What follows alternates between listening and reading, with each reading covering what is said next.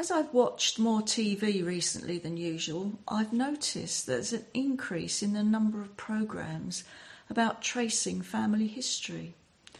Now, I'm fortunate enough to have lots of memories of previous generations passed on to me from my parents and my grandparents. And as I've studied our passage for this morning, it's reminded me of a saying about my paternal grandfather. They used to say about him that he'd do anything for a peaceful life.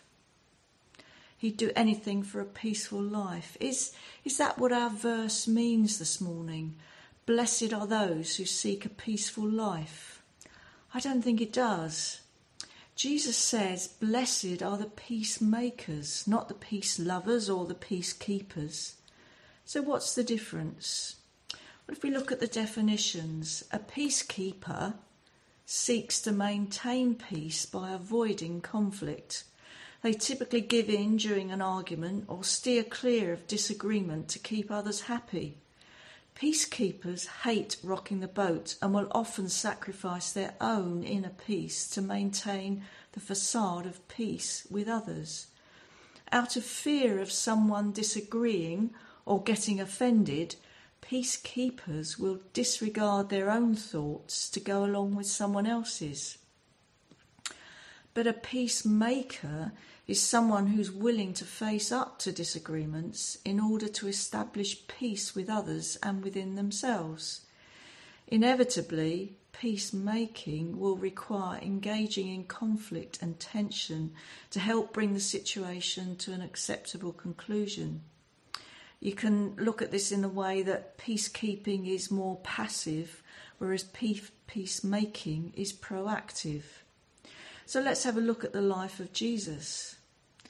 The sermon that he gave on the mountain that day is placed at the start of his ministry.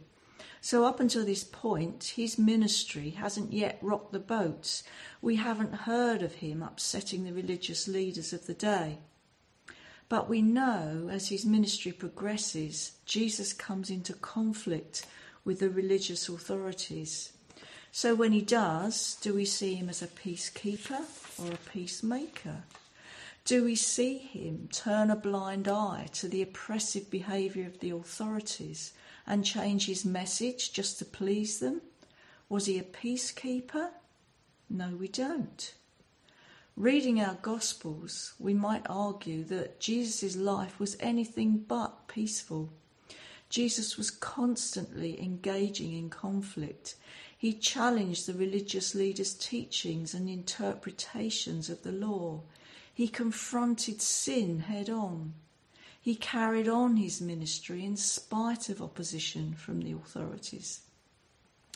Jesus is even recorded as saying to his disciples, "Don't suppose that I've come to bring peace to the earth. I don't come to bring peace, but a sword." Yet we read the Old Testament prophecies, especially those we read in Isaiah around Christmas time, that speak of Jesus as Prince of Peace. Did he bring peace while he lived among us? We know his earthly ministry ended with his enemies manipulating the justice system to silence him once and for all by nailing him to a cross at Calvary. But that death that they thought would restore peace to the religious order in Palestine opened up into something far bigger than they could ever have imagined. Jesus made that ultimate sacrifice for a world that needed and still needs a route to God. He gave us a way to make peace with God, a lasting peace. By his sacrificial death, Jesus became the ultimate peacemaker, reconciling us to God. Now, not all of us are natural peacemakers. But in Romans 12, Paul writes to the believers and he says, "If it is possible, as far as it depends on you, live at peace with everyone." So Paul's words encourage us on a personal level to strive to bring peace in our own relationships, within our church life, within our friendships and our families. To live at peace, we must not only keep it, but seek to make it. There's a time to let things go, but there's also a time to speak up and take action. In the second part of our verse, Jesus says, peacemakers shall be called children of God. And reading that version from the Message, the verse says, you're blessed when you can show people how to cooperate instead of compete or fight. That's when you discover who you really are and your place in God's family. So what does it mean to be a child of God? What is our place in God's family, whether we're good at being peacemakers or not? Well, I want to finish by coming back to where I started. One statistic I heard on one of the programmes I listened to said that around 1 million of us in the UK grow up without any contact with our fathers. That's a sad statistic. But how many of us grow up, live our lives and leave this earth without any contact with our Heavenly Father?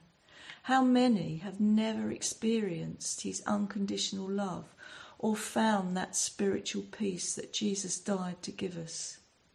For those of us who have found and who follow Jesus, knowing that we're children of our Heavenly Father is an astounding privilege, and it makes us recipients of the most remarkable grace. And if I disagree with you on certain points, we're still brothers and sisters who still have the same privileges as children of God. We know what it means to be children of God, don't we? In the book that I'm currently reading, Rewilding the Church by Steve Aisthorpe, he suggests that we all suffer from spiritual amnesia. We know these things, but we forget. And we use the spiritual disciplines of prayer, Bible study, fellowship, worship to try and foster a more consistent awareness of who we are in Christ. So I want to finish by reading his definition of what it means to be a child of God.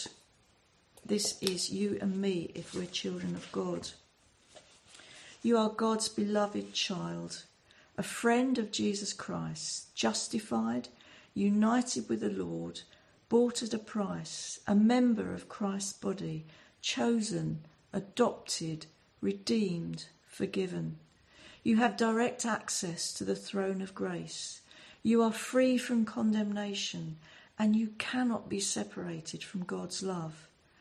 God will complete the good work he started in you because you are a citizen of heaven.